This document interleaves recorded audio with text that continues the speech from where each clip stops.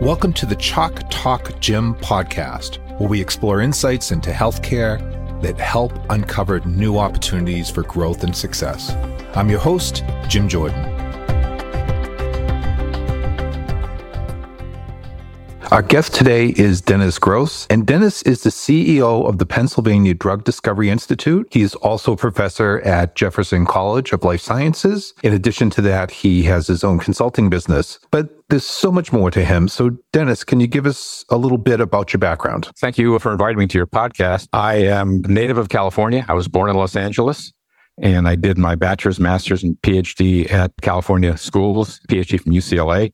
Then I moved to Tulane University School of Medicine for an NIH postdoctoral fellowship in hematopharmacology. When I finished my postdoc, it was a choice between, do you stay in academics or do you go into industry? And I went into industry with my first job working at Merck Research Labs up in West Point, Pennsylvania, partly because I really enjoyed thinking about the business aspects of science and doing science in a business-like manner. And so I stayed at Merck for almost 30 years. What was the benefit of that experience? As I tell my students now, I think one of the fascinating things about being in a large company like a GSK or Merck or J&J is there are so many opportunities there to go with things that interest you outside of what you started doing. And so I started at the bench. I was there, brought a number of drugs to the market, some of which are still the largest generics in the case of State Life Center. Then I moved into different roles. I ran a computer department for a while. Then I became data security administrator for thousands of BCs for the laboratories worldwide. Then I moved into competitive intelligence. I was manager for strategic planning, and then got involved with starting laboratories. And that, I think, is a fascinating area, what we used to call research administration. So I'm involved with starting labs in Japan, Canada, England, building there, and then facilities in the United States. And then dealing with, as companies got acquired, onboarding them. How do you make that transition from being a startup company that's spun out from an academic setting to getting them to think, how do you work in an industrial setting? So I know you have a couple organizations that you work with. Which one should we talk about today, and what is your role within those organizations? One of them is, I'm the CEO of a nonprofit called the Pennsylvania Drug Discovery Institute. And over the years, what we've done primarily is deal with education, trying to get groups together. And as part of what I do, I've been out there doing a lot of teaching at both the high school level and colleges. And I have for many years had an adjunct appointment at Jefferson, and I do a graduate seminar at Harrisburg University in biotechnology. And part of that is trying to get people to think about positioning themselves for future career. Dennis, how have you leveraged your big company relationships to help the Drug Discovery Institute fulfill its mission to help startup companies? We all know that a lot of companies have been downsizing. Many of them have gone out of business. One of the services my nonprofit has done for the past 5 or 6 years that I've been there is, rather than allowing things to say go into landfill, is we work with them. So I work with GSK as they downsized and moved out of what they call their West Campus down in Upper Marion. And so I was able to have a warehouse that local company let me use for free. I took all their disposables, test tubes, glassware, computer paper, and put it in a warehouse and let startup companies come and take these materials. So the corollary to that is getting rid of things like reagents, chemicals. And so I have a very large collection of chemicals, which is up at the Pennsylvania Biotechnology Center up in Doylestown. And I have probably about a couple $1 million worth of reagent. And we have a searchable database. So if you're a small startup company and you need a chemical, maybe you only need 10 grams of something, but you can't afford to buy 100 grams right now. You come to our site, you search a database, we barcoded everything, and you take the materials for free. So we act as a resource for not only startup companies, but also for universities. Your nonprofit also has an educational focus to create more scientists. Do you also provide support materials like you do for startups? I've contributed a lot of it to biomanufacturing programs at local community colleges because they're not working under GMP. So the fact that some of these sterile test tubes have gone past their expiration date, it's not important to them. But what is important is access to the materials to move things along. The glassware for a chemist starting up at a university who sometimes they don't quite have the resources to buy some of these reagents they need. And for the past couple of years, we've done the same thing for some of the small undergraduate schools. For a number of years, we were providing reagents and glassware for Immaculata University for their organic chemistry class. All of a sudden, they doubled the size of their class and they didn't have a double budget. So we had a lot of the glassware that we got from some companies that downsized. People come in, they take what they want, and they simply sign a waiver that we're not going to sell it on eBay, and we're going to use it for the purpose that was defined. So we're helping these startups find some of these things. Sometimes it can be just something as small as a distillation column that it was custom made, and it could cost $1,000. They don't have that money. but it can move their program along if they have access to this. So that's one of the things that the PDDI has been doing for the past couple of years, is giving them that leg up, helping them get started and have that, if you will, that welcome wagon kit to let something happen very quickly and get started. So we do that. And then we also sponsor yearly awards for scientists who have made significant contribution. Dennis, you mentioned in our pre-talk that we've evolved from Pharma 1.0 to 4.0. So just for our audience, want to share that the concept of Pharma 1.0 was the age of the large blockbuster drugs. In Pharma 2 was the recognition that drugs were specializing and the pharma companies can no longer just have a few blockbuster drugs to attain profitability. Pharma 3 was the recognition that the drug alone doesn't always optimize outcomes, that pharma needed to recognize that the goal was to manage patient outcomes, not just produce a drug. And today we have Pharma 4.0, and it's really about digitization. Can you share with us what all this really means? Well, most assuredly. What's changed is the ability to acquire those large data sets has changed drastically. It's not just the iWatch where you can acquire a heartbeat every 5 minutes or 10 minutes. It's the idea of, say, the digital diary. Dennis, I like this concept of a digital diary. Can you expand upon that a little bit? Getting better and more vigorous information from people, more in-depth information from people to guide a clinical study. But what it also means is by looking at prior problems, looking at lessons learned, it's letting people redefine how they look for developing the drugs, but also when they get into the clinic, fine-tuning the patient populations they go after. So you don't need to expose 5,000 or 10,000 patients to a drug. Maybe you have, using big data and data analytics, you find that target population more quickly and get your answers more quickly. So do you have any cautions regarding this approach? The data scientist and the ability to acquire gigabytes of data is really important. But I will counter that with all this data requires that you make actionable decisions. So it's great to be able to acquire gigabytes and terabytes worth of data. But if you can't make a decision out of it, it's just this and this full of data. So it's having people who not only can acquire the data, but can produce decisions out of it. Should we do this? Should we not do something? So you're never going to go away from the fact that you need people that understand some of the heuristics, the drug discovery process. So when you're consulting with these companies, my sense is part of what you're bringing to the party is your systems knowledge, both process. Yes. And information systems, right? Yep. And process is so important to this. Years ago, somebody once asked me, who, as a hiring manager in pharma, who do you not want to lose as an employee? Do you not want to lose a biologist or do you not want to lose a chemist? And my response was, I don't want to lose anybody. But if I lose a biologist, I can find more biologists and I can train them about the enterprise of drug discovery. If I lose a chemist, what I lose is memory. I lose some of those heuristics of what didn't work, what didn't function. Where are those rabbit holes that we shouldn't be going down because they've been there before? And saving 1 or 2 years in a program is millions and millions of dollars. So it's those cooperative activities between the biologist and the chemist, those dialogues. And with the internet and people being able to move and work remotely, it's allowed people now to collaborate, create those strategic alliances with high impact academic institutions that are at that cutting edge and can provide some of those insights that are going to be the next aha response for pharma to be able to say, we never would have thought of that. Let's collaborate. How do these data folks fit in? Do you define them as information management, big data scientists, computer scientists? How do we define these folks? Years ago, I think people used to call them knowledge engineers. And I think that's still a valid term for what they're doing because you can all acquire this thing, but how do you make a decision out of it? So it's creating those algorithms and creating those through machine learning. How do we make a decision out of all that data? What did we learn in the past? What didn't work? And how can we help it work in the future?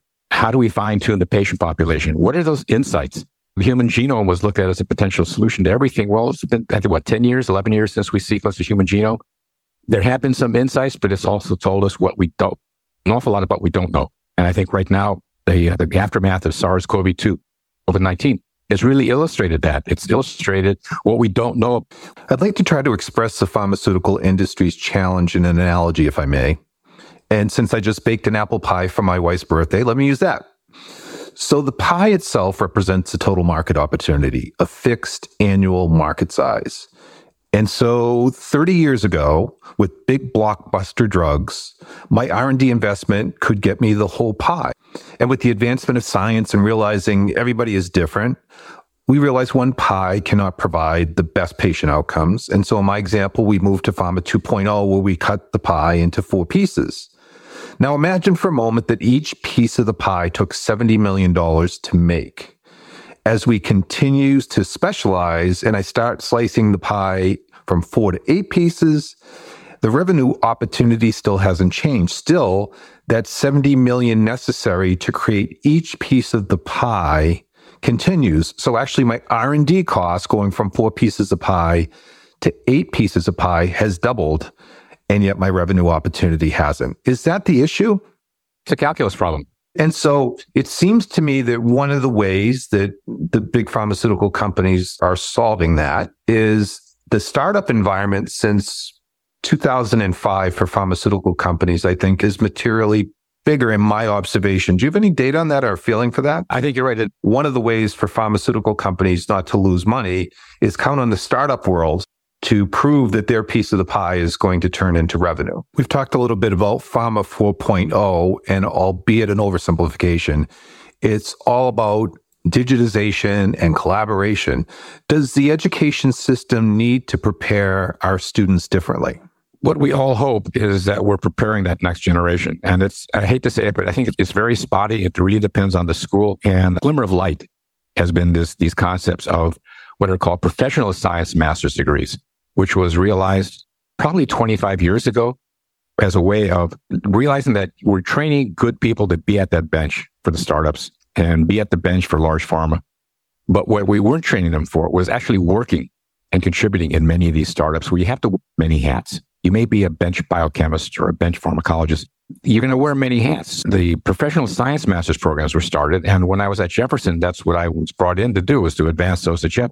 It's not only you take the science, but what you also do to try and get that next generation of scientists ready, especially at that intermediate level between the bachelor's and the PhD, which is the master's level person, is those transferable skills, the soft skills that make them a better bench scientist as they truly appreciate the entire enterprise. So not only do they take the bench science, they take the biochemistry and they take physiology and they take drug discovery classes. They take classes in scientific writing. We run a class in which I'm teaching this semester in project management for pharmaceutical projects. We run classes in biosafety, clinical trials design, clinical trials management, all those other skill sets that they need, especially in a startup where they're going to have to wear many hats. You're running an assay and somebody comes to you from management and says, this assay really looks good. Maybe we could sell it. How do you scale it up? How do you cost it out? What should we charge for it? How do you do a budget? How do you do something with Excel other than your expense account? So these programs now, there are probably over 200 of them in the United States. So it seems like 20 or 30 years ago, most graduates would enter a big pharmaceutical company and get their broader professional training. And if they were inclined to do a startup, they would leave and they would bring those skills to their startup. But today, because there's less organic development in big pharmaceutical companies, are these skill gaps an issue for startups? I think so. Shifting the topic back to big pharmaceutical companies, how do they find and triage these startup companies? So more and more companies used to have people would go to meetings and they'd look at poster presentations for novel ideas. Now many companies have what they call technology scouts. And they go out and they really are looking both domestically and internationally for those new novel ideas. They're going to universities, they're going to research institutes, trying to get that leg up on frontiers of new technologies, emerging technologies, those aha responses, and see how do they move their process forward. Because what still hasn't changed is 90% of projects in big pharma fail. Only about 10% succeed. And that hasn't changed over 40 or 50 years. So how do you improve those odds? Given the length of time that you've been in the pharmaceutical industry, when do you think they went from the focus of totally designing drugs inside to partnering outside to acquisition? What years did you feel those transitions were made? I think 20 years ago, you saw a real significant uptick in a lot of licensing in. But the barrier 20 years ago was what we in industry call the NIH syndrome, not invented here. And that put a lot of companies off. But I think as people realized that the low-hanging fruit were gone, you needed new ideas and you weren't going to get all of them yourselves. And even 20 years ago, big pharma started really seriously feeling the impact of the patent cliff. And how do you replace $15 billion a year drugs, say Lipitor, when you lose that patent and you lose 70% of your market share in 6 weeks? So can you talk about what the patent cliff means to members of... In the United States, we were very slow to sync with the rest of the world. The rest of the world's patents were 20 years from when the patent was filed and granted. The United States, ours was 17 years. And as a consequence, before FDUFA, which is the Pharmaceutical Drug User Fee Act, drugs took a long time to get approved by the FDA. long enough that you lost a lot of patent protection. So the United States, many years ago, not many, but a number of years ago, synchronized their patents because of the GATT treaty, generally accepted taxes and tariffs, at what was called the Uruguay round. And our patents became 20 years also, along with the rest of the world. But what people don't realize, especially in Congress, is that 20-year patent protection starts when the drug is discovered and the chemist files the provisional patent and then the final patent request. It doesn't start when the drug is approved. So many people in Congress think that 20 years is when the drug is approved and you start marketing it.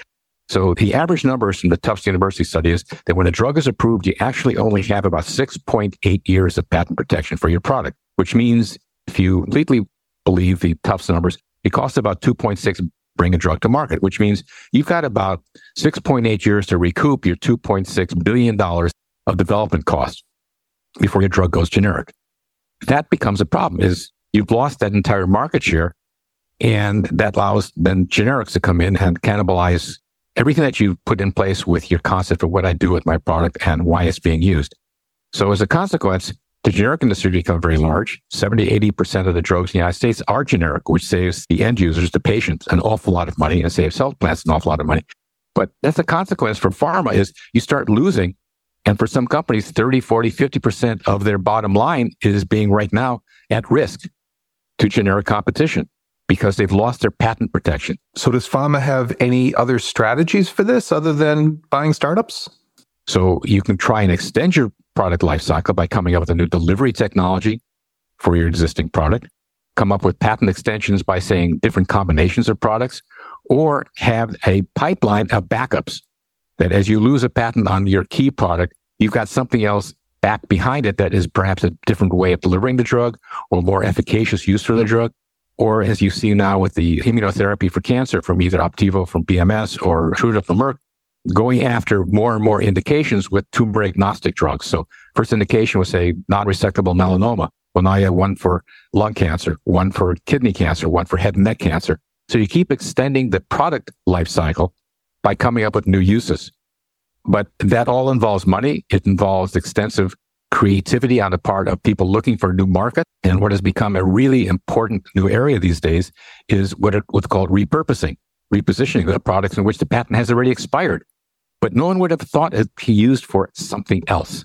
And so there are a number of companies in this area. There are a couple of companies that are taking a look at products that have been off patent for years. And maybe the market is a little too small for big pharma to be interested in it. But for a small startup company, having a market segment of 100,000 or 200,000 may be of significant cash flow for them to be able to look at repurposing a particular type of drug and getting into that marketplace. Dennis and I have talked about a lot of adaptation and change that he's made in his career. And so my question is, tell us about a time that you had to quickly adapt or shift your strategy. And given all the changes you've made in your career, maybe the scariest one might be the boldest one that you made. What would that be?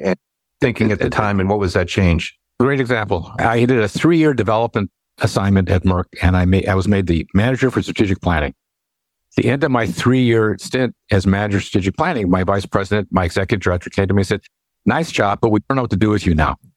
You're free to find any job you want in the company. This is a development, and we can't figure out what the heck to do with you next." So I was interested in having some international experience, but my wife was not keen on moving overseas. So I found a vice president within my division who had suddenly been moved into a new job, being put in given the responsible task of starting up joint venture laboratories overseas, one in Italy and one in Japan. And I thought that really sounded interesting. So I went to him and I wrote a proposal. I wrote a business plan for this vice president. I said, "Here's what I'm going to do for you in this new role. And here's why you should hire me." And so I pitched myself to him. And he hired me in a role in which I had a job, but I did not have a slot. And in industry, you have to have slots to move into. And so he bit the bullet and said, "I'll have a slot for you in 6 months. You'll get paid. But right now, you are basically an invisible employee." So I took that chance rather than leave the company. But I went into this realizing in 6 months, they may decide, well, we don't have a slot for you. And then you're out on the road trying to find another job for yourself. Dennis, I think this is so interesting because people often take risks by changing jobs, but they never think of taking a risk within their own company. When I tell many people who ask me for advice on career development, I did a lateral. I got a name change, but back in those days, we had what were called Hay points, the Hay Consulting Group. And I didn't get an increase in Hay points. I didn't get an increase in salary, but I got a different title. But I did it partly because I'd looked long term and I figured if I do this job, manage strategic planning, it gave me exposure to the international divisions of the company. I went to medical directors meetings worldwide, understood what was going on in that entire enterprise of thinking outside of just my division.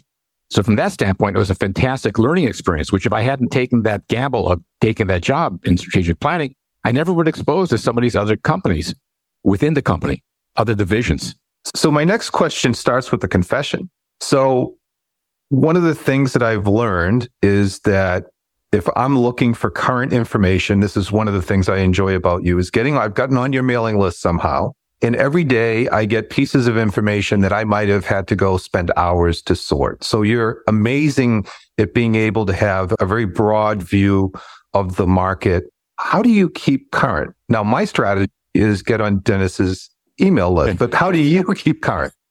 I read a lot.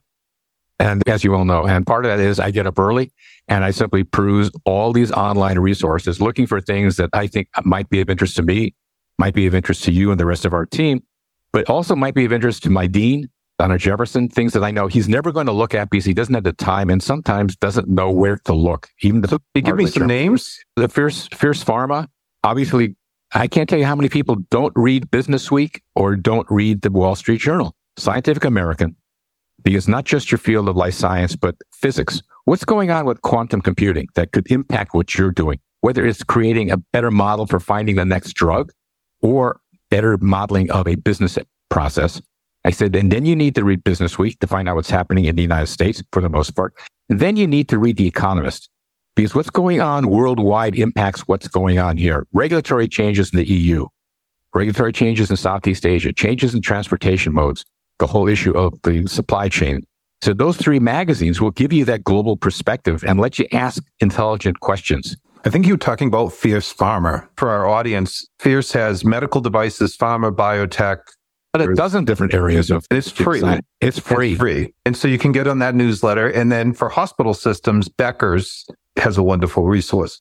With all this, what's the biggest lesson you've learned over your journey? And just keep learning.